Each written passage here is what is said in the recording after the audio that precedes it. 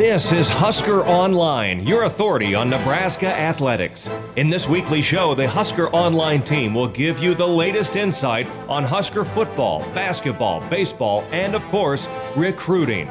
Now, here's your host, Husker Online publisher, Sean Callahan.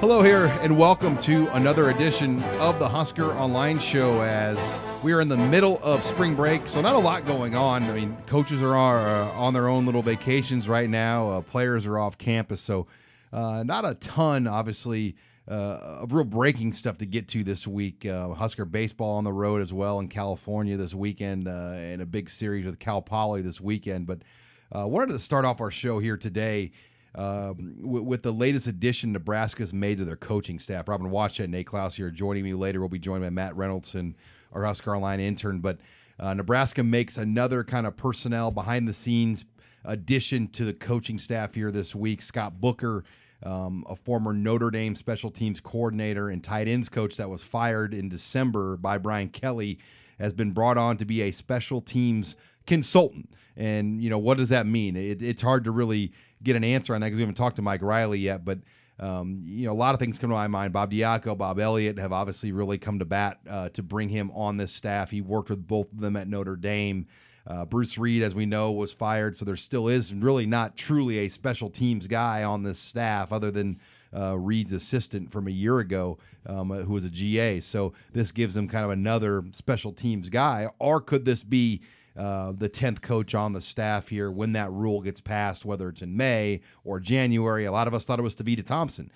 So this is an interesting hire, but I think it shows that Nebraska is in this for the big time. They're not running this as a nickel and dime operation. When you're bringing in coaches that made $200,000-$300,000 to bring in as consultants, that tells you, Robin, that they're doing things at a pretty high level right now. Yeah, I mean, you got to do things like this to compete with the best of the best, and Nebraska's willing to do it. And this is a clear example of kind of the change in mentality. You know, I mean, just all the recent moves that this athletic department has made to bolster the football program, I think it's just showing you that they're doing everything it's going to take. And I guess any addition you can make from that 2012 Notre Dame defense is probably going to be a good thing.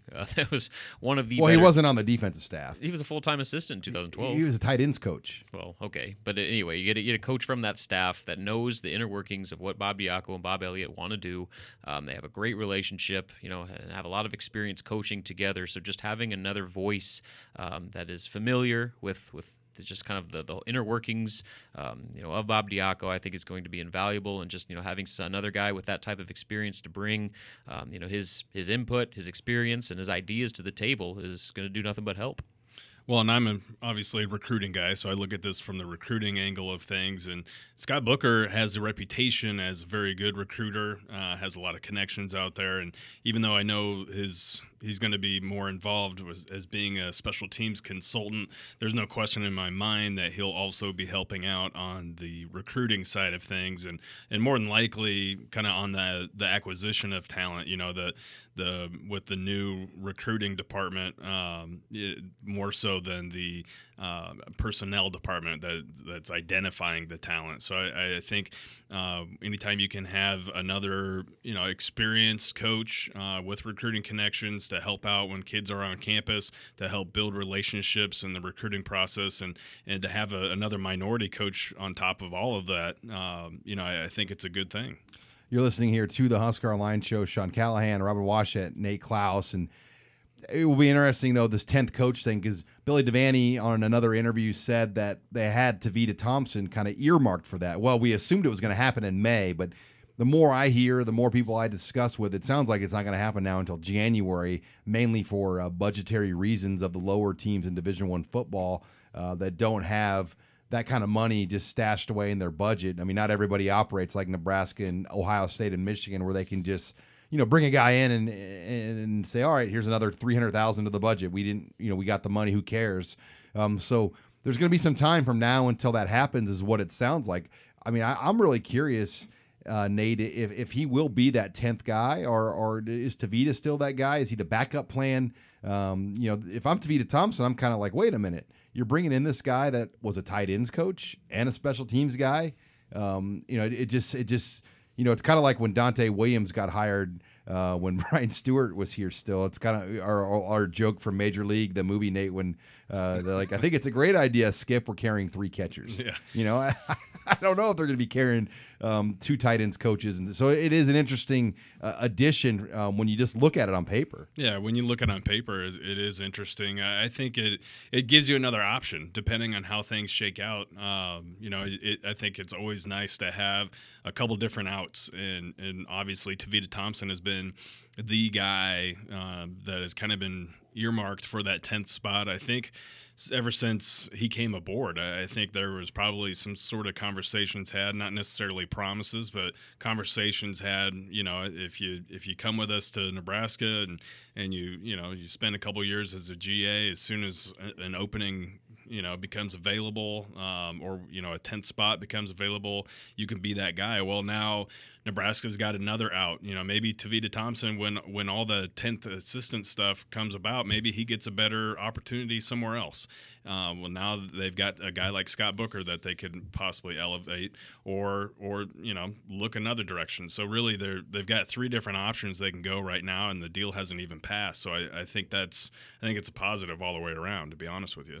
You're listening here to the Husker Online Show. Sean Callahan, Robin Washett, and Nate Klaus, as we're discussing a number of things here as Nebraska in the midst of spring break. Robin, I wanted to ask you just an off-topic basketball question. Craig Smith, your friend, former Tim Miles guy, was rumored and even reported to be taking the Drake coaching job, decides to stay at South Dakota another year. Surprised at all that he turned down Drake?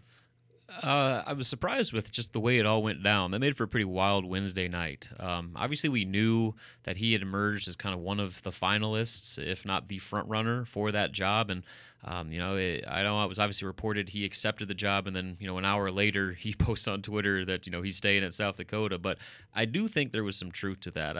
I don't know this all for sure, but just reading the tea leaves based off all the reports and stuff, it sounds like maybe he verbally agreed to the job, came back to South Dakota and gave them a chance to counter, and South Dakota stepped up. He was only making about $190,000 on a 1-year contract basis, so, which is less money than assistants that Nebraska made. Exactly, and so I think Drake was going to offer him around $350,000 for a multi-year deal. So I think he came back to South Dakota and said, this is what another school is looking to give me. South Dakota, realizing that coming off their first regular season conference championship ever in the Summit League, they needed to keep him. And so they stepped up financially and kept him. And, I think that was the right move, not only for South Dakota, but for Craig as well. How much do you think they gave him? I don't know. I would imagine it's somewhere in that territory. I think it's got to be above $300,000. But I think more importantly, they probably are going to give him a little bit more long-term security than just operating on a 1-year, year. And that's a state of South Dakota thing. I mean, they're new to the Division I game in that state, so multi-year coach contracts are not the norm because, I mean, they were Division II for many years. So it's just a different deal up there, and they are going to be picked to win the Summit. They're going to have a good team next year, and I think when you look at the Valley, Robin, in general, Wichita State is rumored to be going to the AAC. Mm-hmm. You lose Creighton, you lose Wichita State. All of a sudden, that Drake job isn't near as good of a job. I would even think if Wichita State leaves the Valley, CBS probably doesn't even air their championship game anymore in the long run. So I don't know if a Valley job in 5 years from now is going to look like what it used to look like. Yeah, and their roster was kind of a mess, and so that would have been a true rebuilding process. And that's something that a guy like Craig Smith likes. He likes that challenge, but he's got a lot of good things going for him at South Dakota. They got that brand new arena, coming off a great season where they were literally seconds away from making the NCAA tournament. They bring back the bulk of their roster, and I think that they're going to be, like you said, probably one of the favorites to win the league and make the big dance next year. All right, well, we're going to talk more basketball later in the show as Tim Miles and his staff are out recruiting. A lot going on here for them to try to get their last couple spots filled. We'll talk some Husker football recruiting as well. Nate Klaus has over 20 now 4-star visitors lined up for the Red-White Spring game, and that's just going to be huge. But next, when we come back, we're going to discuss some more big-picture storylines out of spring football as the Huskers sit here in this break. You're listening to the Husker Online Show.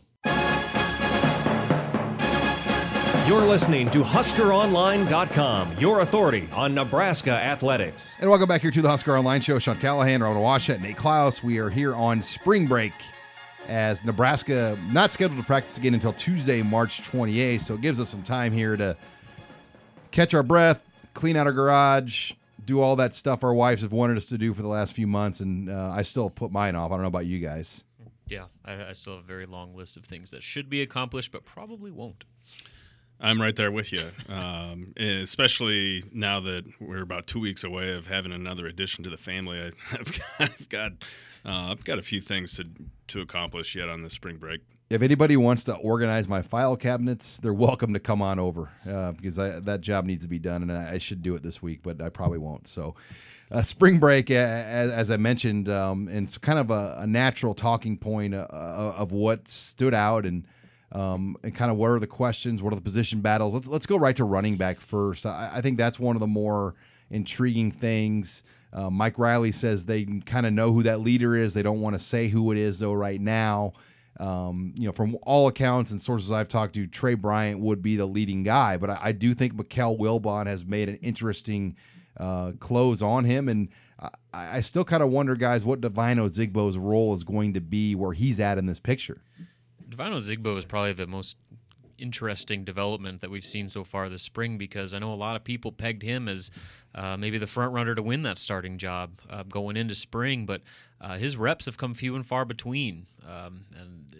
We asked Mike Riley after the last practice, if everything was okay with him. Like when you asked him that, it was like, yeah, he's fine. Yeah, and they acted like there's nothing wrong with him. It'd be news to me if he was hurt. Well, okay, so what's the reasoning then for whatever reason? Trey Bryant, Mikel Wilbon, and even some of the walk-ons are getting a lot more reps than we've seen from the guy that was projected to be your number one. So something's going on there that is definitely going to be worth monitoring, not only over the course of spring but on into fall camp, because we all know Divine is more than capable of being a productive piece in that running back rotation, and for him to kind of disappear the way he has over the past couple weeks is definitely kind of a red flag in a lot of ways. Yeah, there's got to be something going on there, because back-to-back practices that we were able to watch, Divino Zigbo's in the back of the pack on it, taking a knee, not even really all that engaged. It seemed like, to me, it looked like he was dealing with an injury of some sort, because even some of the reps that he did get earlier in the practice did not seem like his old self. So I don't know how much stock I put into Coach Riley saying that there's nothing wrong there, because when you're seeing guys, and not to take anything away from an Austin Rose or a Wyatt Mazur and these guys, because they're actually pretty decent running backs, but when they're getting way more carries and reps in practice than Divino Zigbo, something's going on. Well, and I think they need him. This theory of like you can just have one running back take 30 carries. You need multiple guys. So I think they need all three of these guys. And, when you think about guys, though, that are attractive transfer options, so Zigbo would be somebody I think people would go after, because he has a redshirt year. He'd still have 2 years to play. So you just wonder if he's not in the plans, what his wheels, how they'd be spinning after this spring, because I think in his mind and a lot of people's mind, as you mentioned, Robin, people thought he could be the starter. Yeah, so, like I said, there's a lot of time for things to play out here. Maybe he is dealing with an injury and Mike Riley just didn't know about it. Who knows? But, we'll see kind of how this plays out, especially, on into fall. If he's still kind of being the odd man out in that rotation, especially in a situation where Nebraska's running backs, I don't think any of those guys is really going to be the clear-cut bell cow. I think it's going to be a heavy rotation depending on the situation, the down and distance, the package they're in. So, I think he's going to have – all those guys are going to have opportunities. And so, I don't know. Like I said, I'm going to hold off judgment of, whether this is a sign that Divino Zigbo is going to be moving on because he's being phased out of the rotation. All right, you're listening here to the Husker Online Show. Sean Callahan, Robin Washington, Nate Klaus, as we discuss storylines here over spring break that we'll be keeping our eyes on. I want to move over now to the offensive line. I think that everybody just wants answers. When we talk to fans in our weekly chats or wherever we deal with people, I think people are like, is the line back? Do they have the guys to be better? Well, they return 5 guys that have starting experience, and they bring up 3 or 4 more players that could help. I think the depth is there, but I'll tell you, I've been really impressed with the physical gains Michael Decker has made. Finished third in the team in bench press. If you look at the picture of him that we had in our story this week that I wrote about Michael Decker, I mean, Rob Zadika, the former Husker All-American or All-Big 8 offensive lineman, said Michael Decker apparently locked the weight room and hogged the weights all winter. I mean, he has made huge gains.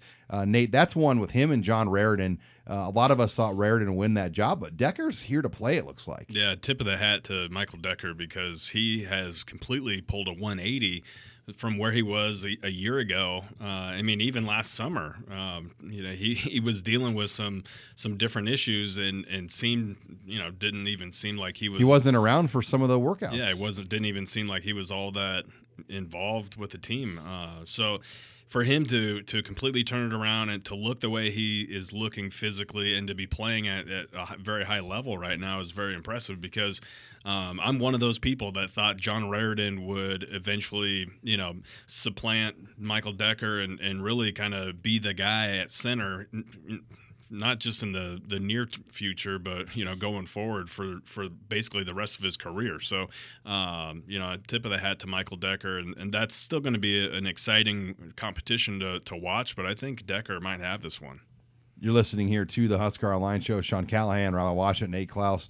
Still have my concerns about tackle, Robin. I mean, Nick Gates and Neville and Cole Conrad have all started and played games, but has that been at a level high enough to win? And when they've played the elite teams, I think it's been exposed. When you play Ohio State, you play Tennessee, Wisconsin's, you're going to play NFL pass rushers. When you play Minnesota's and Maryland's and those types of teams, you're not going to play NFL pass rushers. And they've held up well in those games. But when you play the best, and that's where Nebraska wants to be, they haven't been able to hold up. And I think that's still something we don't really know kind of where that tackle position is at this spring. Yeah, and especially with some of the issues that we've seen Nick Gates have. I mean, with the way that last season ended for him, his confidence took a major hit with what Derek Barnett did to him in that game. And there was even some stuff going into that. I mean, obviously he played most of the season with a bum ankle, but he did not look like himself in the second half of the season.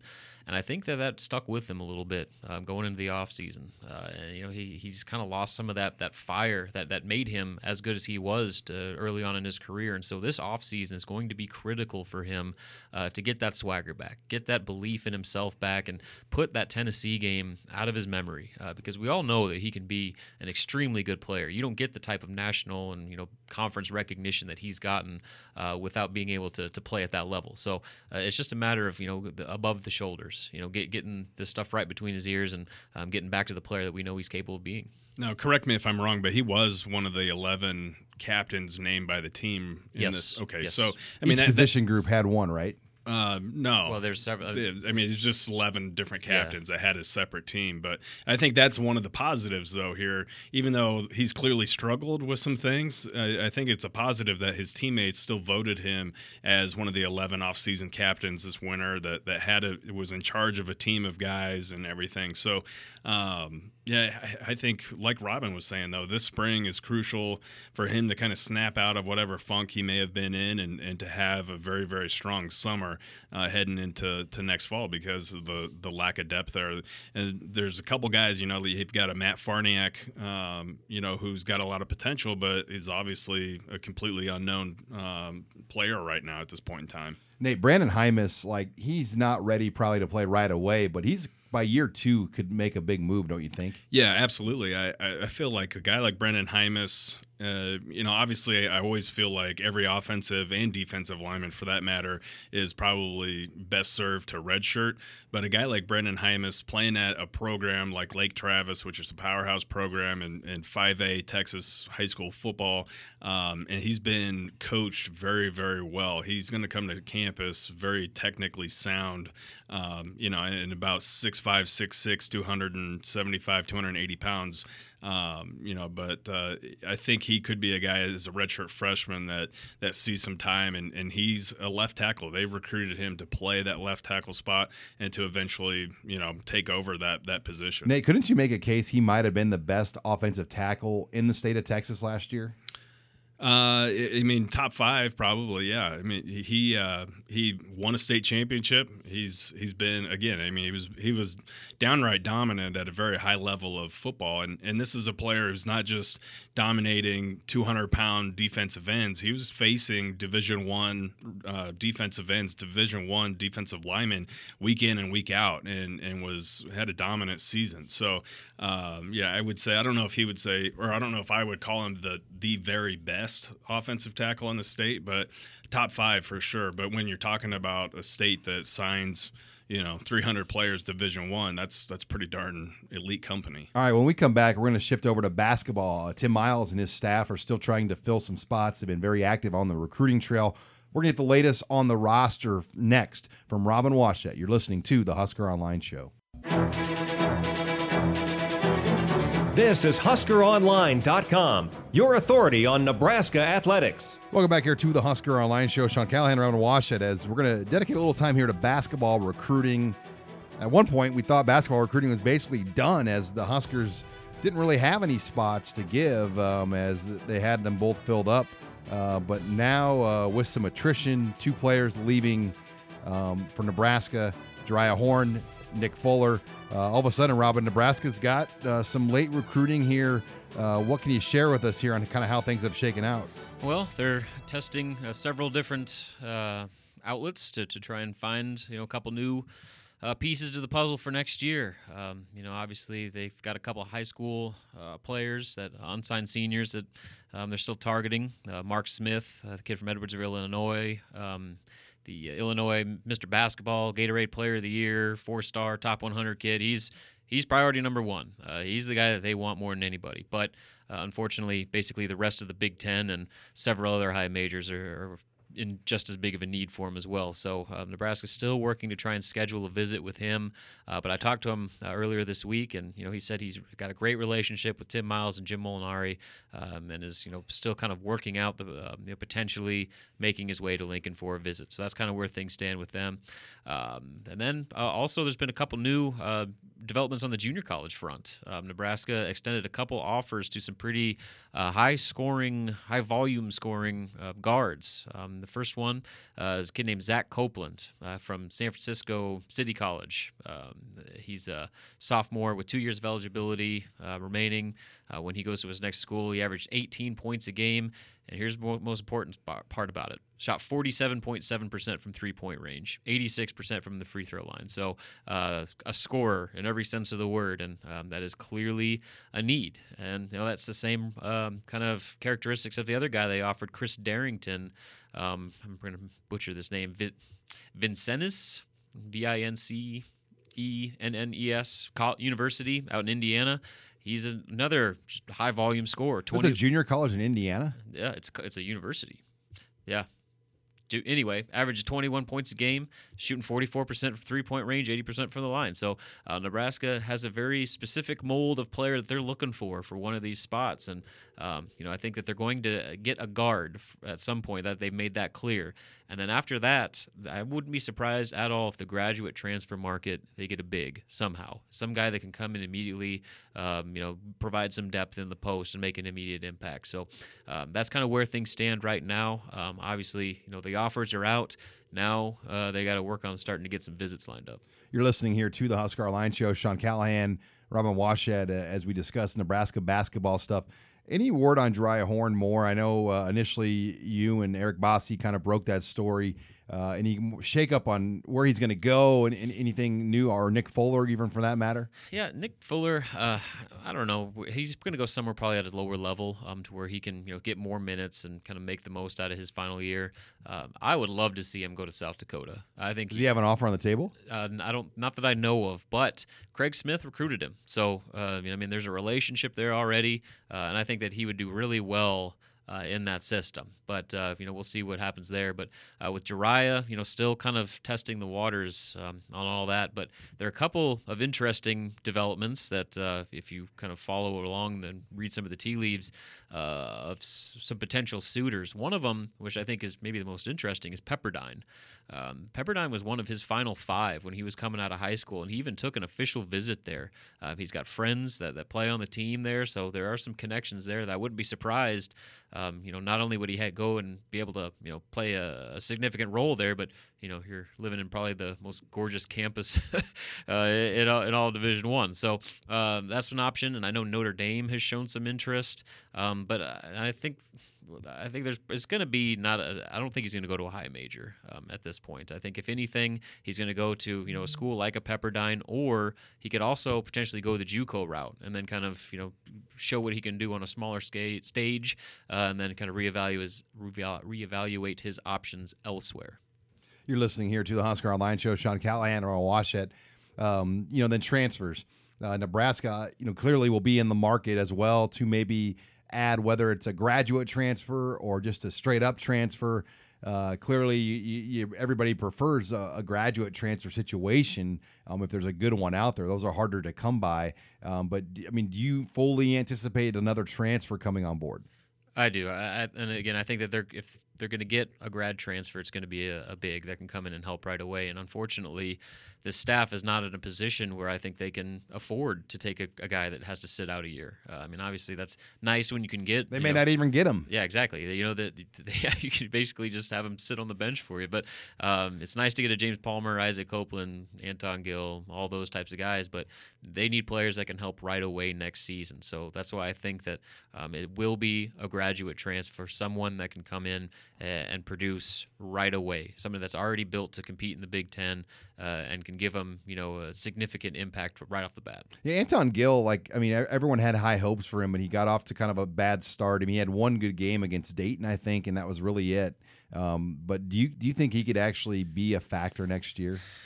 There's still a chance. I still think he's talented enough to be, an impact on this team. But you're talking about a guy that's coming off a very significant knee injury, and so how his recovery comes off of that is going to determine it as much as anything. And then even if he is healthy, he's got to get out of his own head. That was the one thing that held him back this past year, was he had so much pressure that he put on himself to live up to these standards of being, the leading scorer, the impact transfer, that he never quite got comfortable, and he never really found his role. And it made for a pretty frustrating start to his career.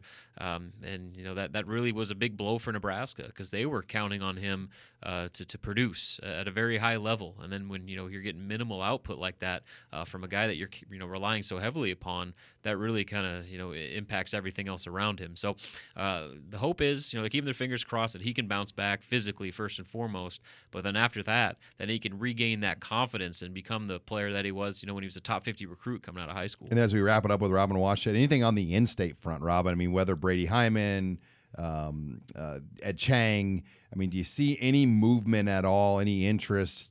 If you were to kind of handicap things out there for the future for Husker fans to watch locally, is there any storylines that you see right now? Yeah, Brady Hyman's probably maybe one of the more interesting ones. He's a 2018 kid, so he's got some time to further grow. But anytime you get a kid that's pushing 7 foot tall, who's getting interest from Nebraska, from Creighton, I think he's got an offer from UNO. That's a guy to keep an eye on. He's still got a lot of work to do with his strength and conditioning. He's about as wiry as it gets, but I think that they see the physical potential there. And the same thing was said about Elliot Eliason. I don't know if you remember him from back in the day. He ended up going to Minnesota and ended his career as the all-time leading rebounder at Minnesota. So, I'm not going to say that that's the type of ceiling that Brady has, but I think that he could be that type of player that, Nebraska has had its share of in-state misses. And when you get a 7-footer for a team that needs all the post-step they can get, I think Nebraska, they've already evaluated him. He's been on several unofficial visits. There's a line of communication there, and I guess depends on what happens this summer. Maybe an offer will follow. And I'm going to just throw this out. Okoye Gao transferring again. Any chance he'd come to Nebraska? I doubt it. And I don't know that that's still in the works. He hasn't got his release from Georgetown yet, but that is the rumor. It's a mess there with John Thompson Jr. or the third, excuse me. The third. Pretty much they need to make a move, but they won't. The shadow of Big John Thompson's over that program, and they won't make a move there. So I think it's running off a lot of good players like Copeland and a gal now, and I mean it's interesting. It'd be like if Tom Osborne's kid was coaching Nebraska football, and like they just wouldn't be able to fire him. So it's a train wreck there, and so yeah, Coy is potentially looking at making his third transfer of his career. She should have just went to Nebraska I from know, the get-go. I know. There are a lot of people that think that, but one potential destination that I've heard is maybe TCU. So who knows? But yeah, I mean, it's just definitely kind of one of those, frustrating, what ifs that had he come to Nebraska, what difference could that have made not only for his career but for Nebraska. All right, well, when we come back, we're going to take your questions in the mailbag as Husker Online intern Matt Reynolds will join us next. You're listening to the Husker Online Show. You're listening to HuskerOnline.com, your authority on Nebraska athletics. And welcome back here to the Husker Online Show as it's our spring break edition. And unfortunately, Matt Reynolds, our Husker Online intern, is not joining us from Daytona or Cabo. He's joining us here from South Lincoln in the Husker Online studios. Matt, your spring break's in Lincoln, man. You know what? South Lincoln is tropical this time of year. I'm feeling, soaking up the sun. It's a good time. Well, we got a full mailbag, a lot more serious questions this week within the mailbag. What do you got for us? Yeah, it's chock full today. So starting off, what position coach has impressed you guys so far this spring? I mean, I really like, I guess when you're just talking new guys, Diaco's an obvious one, but Elliott, I've just been very impressed with just his leadership and steady hand that he brings, and Dante Williams. I think both these defensive coaches they've brought, just from the initial look, have been great additions. I'm going to go with Trent Bray. There was probably not a guy that was put in a more awkward situation than on the entire staff than Trent. And for him to handle this whole situation the way that he has, with just pure professionalism, pure class, totally embracing a completely different role, you got to really tip your hat to him. And it kind of just shows the character that he has, not only as a coach, but as a person. And so I think that he's embracing this as an opportunity to learn even more from Bob Diaco. And I think he's making the best out of a situation that a lot of people, might not take very well. Yeah, I agree with all those guys. I'm going to go with Dante Williams. It's fun to watch him. He's kind of the defensive version of Keith Williams. He's out there every single play or after every rep, coaching his guys up, actually showing the guys the technique. He's not a guy to tell you what you did wrong or what you're doing right. He'll actually show you what needs to be done, and I think that's one thing that's really impressed me about him. Next question in the mailbag. What percentage of improvement, if any, are you giving the offensive line? I just think it's too early to say. I mean, everybody wants answers. Where are they at? How much better is this line? Do they have the depth? Well, I think just with 6 practices, with no really live work as far as to-the-ground tackling, you can't make a lot of just blanket statements. I think the depth has improved when you add Bo Wilson, Decker, Raridan, Farniak, to the other guys they already returned, the 5 players that have starting experience. But to me, I just think it's way too early to say one way or the other that the line is back. I think it's trending in the right direction, though. Yeah, you won't know until they actually start playing real football on either side of the line how much improvement has been made. But by default, from an experience factor, they should be better. I mean, you're returning 5 guys with starting experience. You got a redshirt freshman class that spent a year kind of, building, not only their strength, but their kind of, mental grasp of the offense. So, I mean, you would think just kind of naturally they would be an improved unit. But this was an offensive line that really, really struggled, especially down the stretch towards the end of last season. And, there's reason to question, just how big of a room for improvement they actually had to do this offseason. Yeah, I like the improved depth, but like Sean said, it's too early to tell. We haven't really seen a whole lot. I mean, I think we'll get a much better feel for things once we actually see a scrimmage or two. Tackle still kind of concerns me. The depth at tackle is still pretty thin, and there's a lot of unknowns there. So that's what I'm looking at. You're listening here to the Husker Online Show. Sean Callahan, Robin Washut, and Nate Klaus. We're with Husker Online intern Matt Reynolds taking your questions here in the mailbag. Sticking with the offensive line theme, Nate, you mentioned tackle being a concern, and Nick Gates really struggled in the last game of the year, and we've heard that really got him down over the offseason. Has that motivated him to this point? It's hard to tell, but just from our observations we've been able to make, he looks lighter as far as weight goes, and he was never a guy that really needed to lose weight. He was always kind of on the lighter end of tackle size. So that is something we're all going to be watching closely, because I think when you have a quarterback like Tanner Lee or Patrick O'Brien that's going to sit in the pocket, no position is more important on this offensive line than left tackle. Yeah, and as Nate mentioned, they don't have the luxury of, having very many options at tackle. So they need Nick Gates to be Nick Gates. We know how good of a player he can be.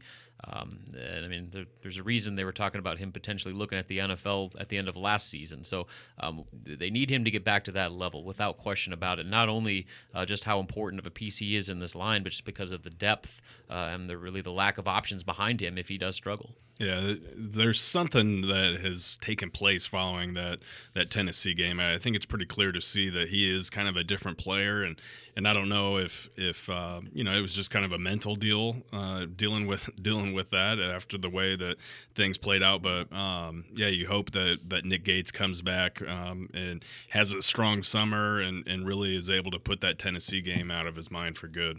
Question about the staff following up. If Scott Booker is hired, is he slated for the administrative staff or an actual coach? I'd heard that he was going to be a special teams consultant in the least.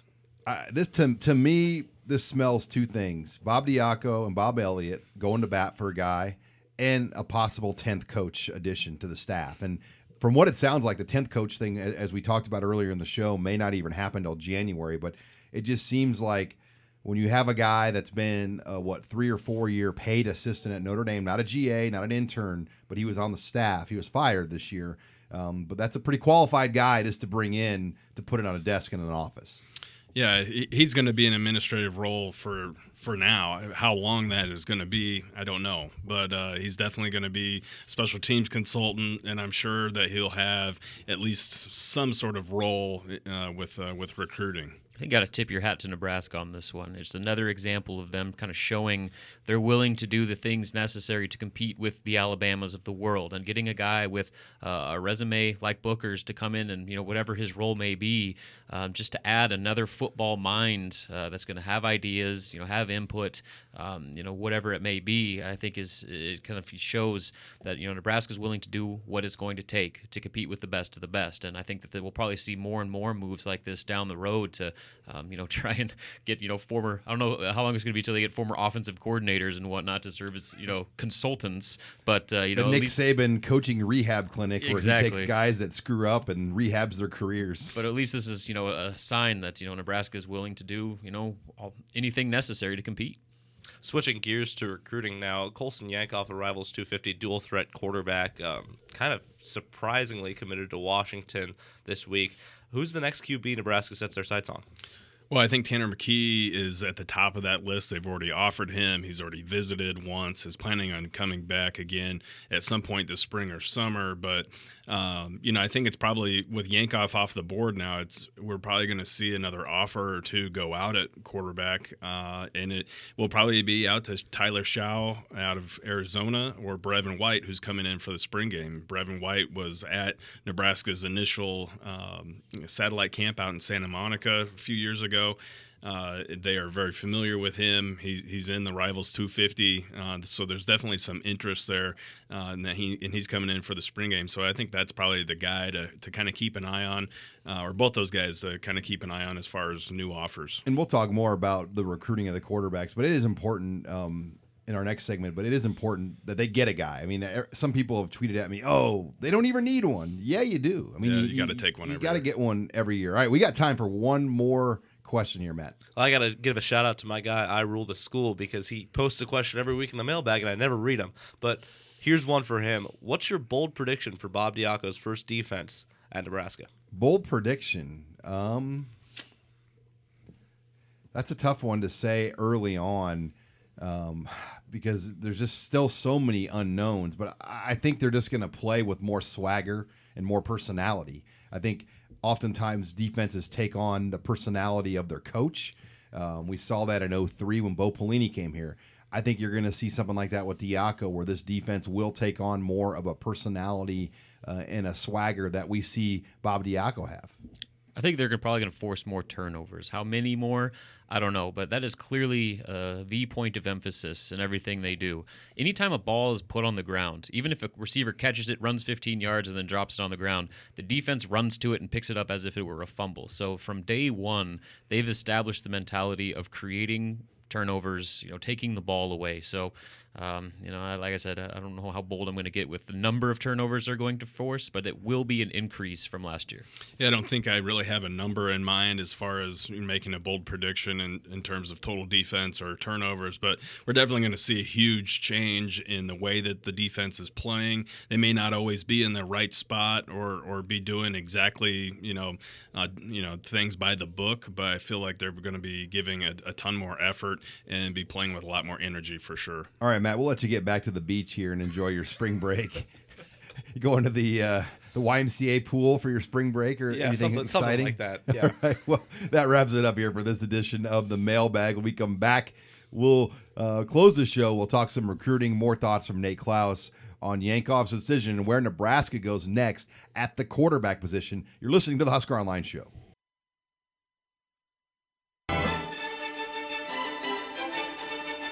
This is HuskerOnline.com, your authority on Nebraska athletics. Final segment here of the show. Sean Callahan, Nate Klaus, as we do it every week, we close out with some recruiting and kind of a negative storyline here for Nebraska to start off the recruiting segment. Nebraska had long been targeting Colson Yankoff, the four-star quarterback out of Idaho. Danny Langsdorf really has spent as much time on him as any quarterback for this 2018 cycle, going out to Idaho over the winter, I think going to one of his basketball games.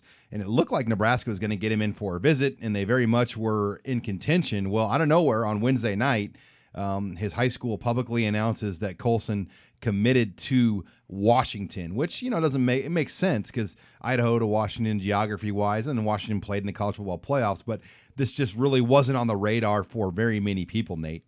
No, it really wasn't. And it was kind of, it was interesting how everything played out because you're right. Danny Langsdorf poured a lot of time and energy into recruiting Colson Yankoff. He had definitely emerged as probably the number one target of the staff, along with Tanner McKee out of Corona Centennial High School in California. But, Langsdorf went out to Idaho pretty much every week that you could be out on the road during the contact period of December and January. I know he hit up at least 2 of his basketball games, maybe 3 games total, and like I said, had been really kind of emerged as the top guy. He even has a place in Idaho, I was told.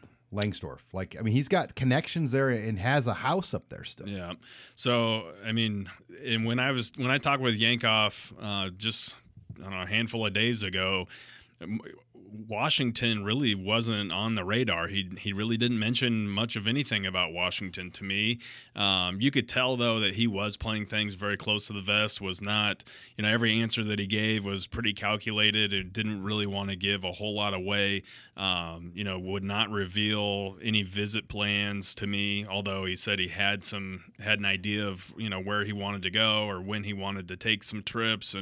But really, Washington never really came up. So they did come as somewhat of a surprise. But the good thing is now that he's off the board, I guess, Nebraska can kind of move on. Tanner McKee remains top target, and you do have a couple other guys now that could probably get offers. You're listening here to the Husker Online Show. Sean Callahan, Nate Klaus, and now they kind of move on here and look at some other guys. Brevin White's another one that will be here for the red-white game, Nate. And I find it very interesting. I wrote this in the 3-2-1 this week. He, too, was at the satellite camp in Santa Monica back in 2015 with Patrick O'Brien and Jebbia. They have not yet offered him, but I think a lot of that was maybe where they were at with other quarterbacks. He's a top 250 quarterback.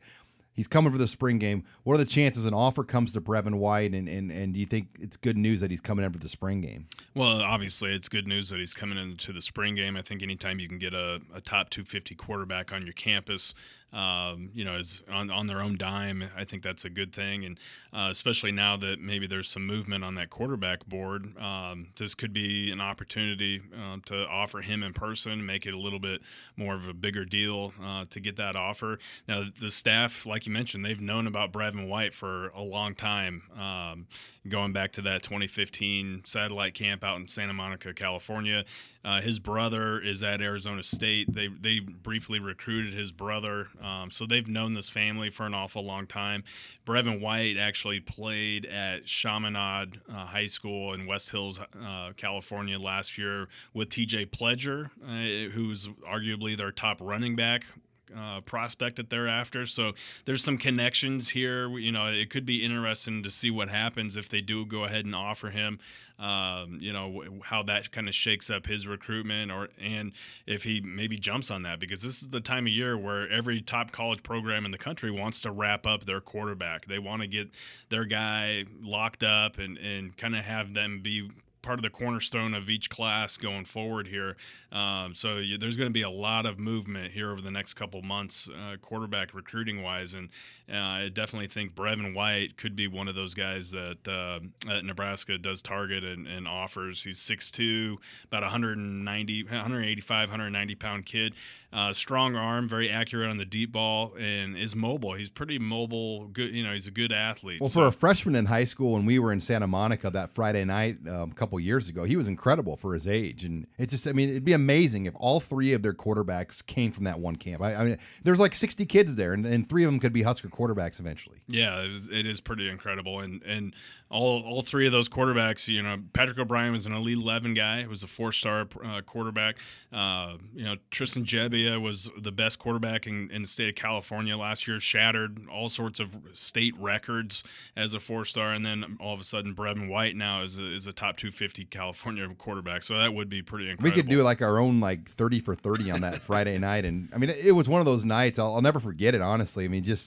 There wasn't a lot of kids there, but it was just the talent, and it was just so organic. And kids were just playing football, and Mike Riley was so excited and happy, you could just sense it. And you look at it now, that was a big Friday night camp for Nebraska out in Santa Monica. Yeah, it was. It really was. And I think, you had guys like Matt Moore was out there watching that camp and everything. That was by far, I think, the best satellite camp that summer, even though that was the smallest. I think the quality of player there at that camp was by far and away the best, from top to bottom, given the numbers. So, that was pretty cool. Now, spring game weekend, Nate, April 15th, we mentioned Brevin White. It's almost like you have to do kind of like a double take when you see this list. Is this like a realistic list? But Nebraska has 20 4-star visitors confirmed for 2018, 20. Yeah, 20. And over 30 players on campus that have Husker offers. Not only would that be a Nebraska record by far. I don't even know if have they ever had 20 that you know of? No. Let's put this into perspective. Last year, I thought was probably the most talented spring game visitor list that I had seen ever. And there were 12 kids who had offers from Nebraska, and I think 8 of those kids were 4-star rated recruits. So that was the best, from top to bottom. That was by far the best, I think, talent that was on campus for a spring game.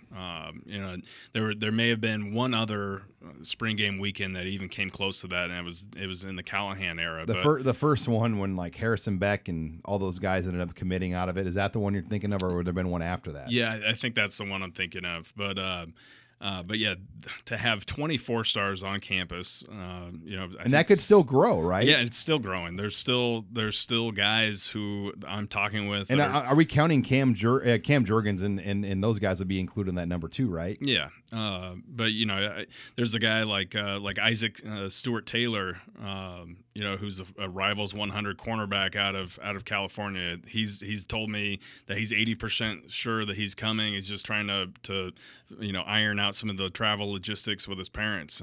There's still a lot of St. Louis guys like a Trevor Trout, a Mario Goodrich out of Kansas City.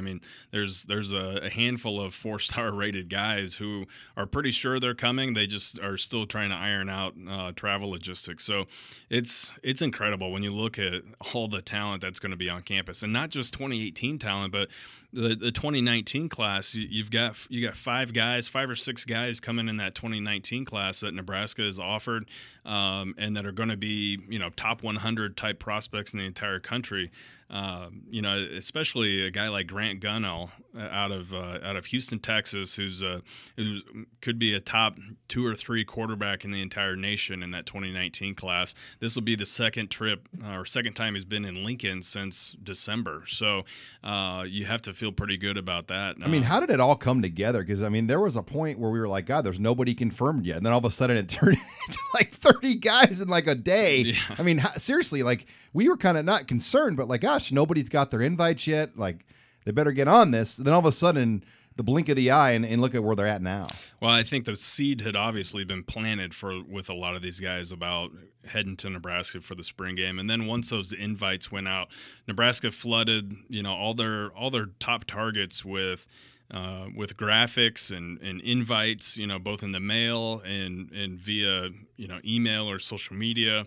All these guys started receiving these spring game invites, and all of a sudden, a lot of it too, though, has been created by some of the players that had confirmed that they were visiting right away.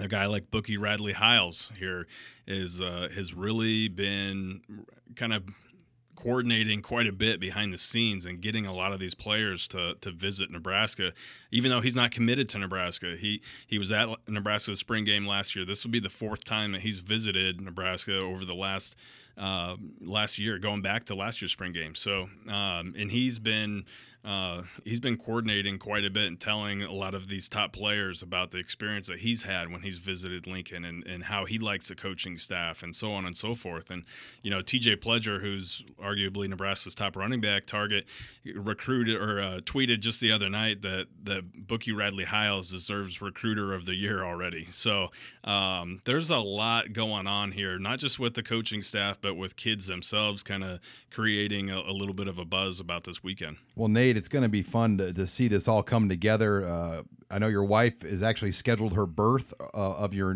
newest daughter around the spring game, so Husker Nation can enjoy your recruiting updates. Yep. So that is a quote-unquote rival's wife right there, as your wife likes to say on social media. But that wraps it up here for another edition of the Husker Online Show. Thanks again for joining us this week on Husker Online, your authority on Nebraska athletics.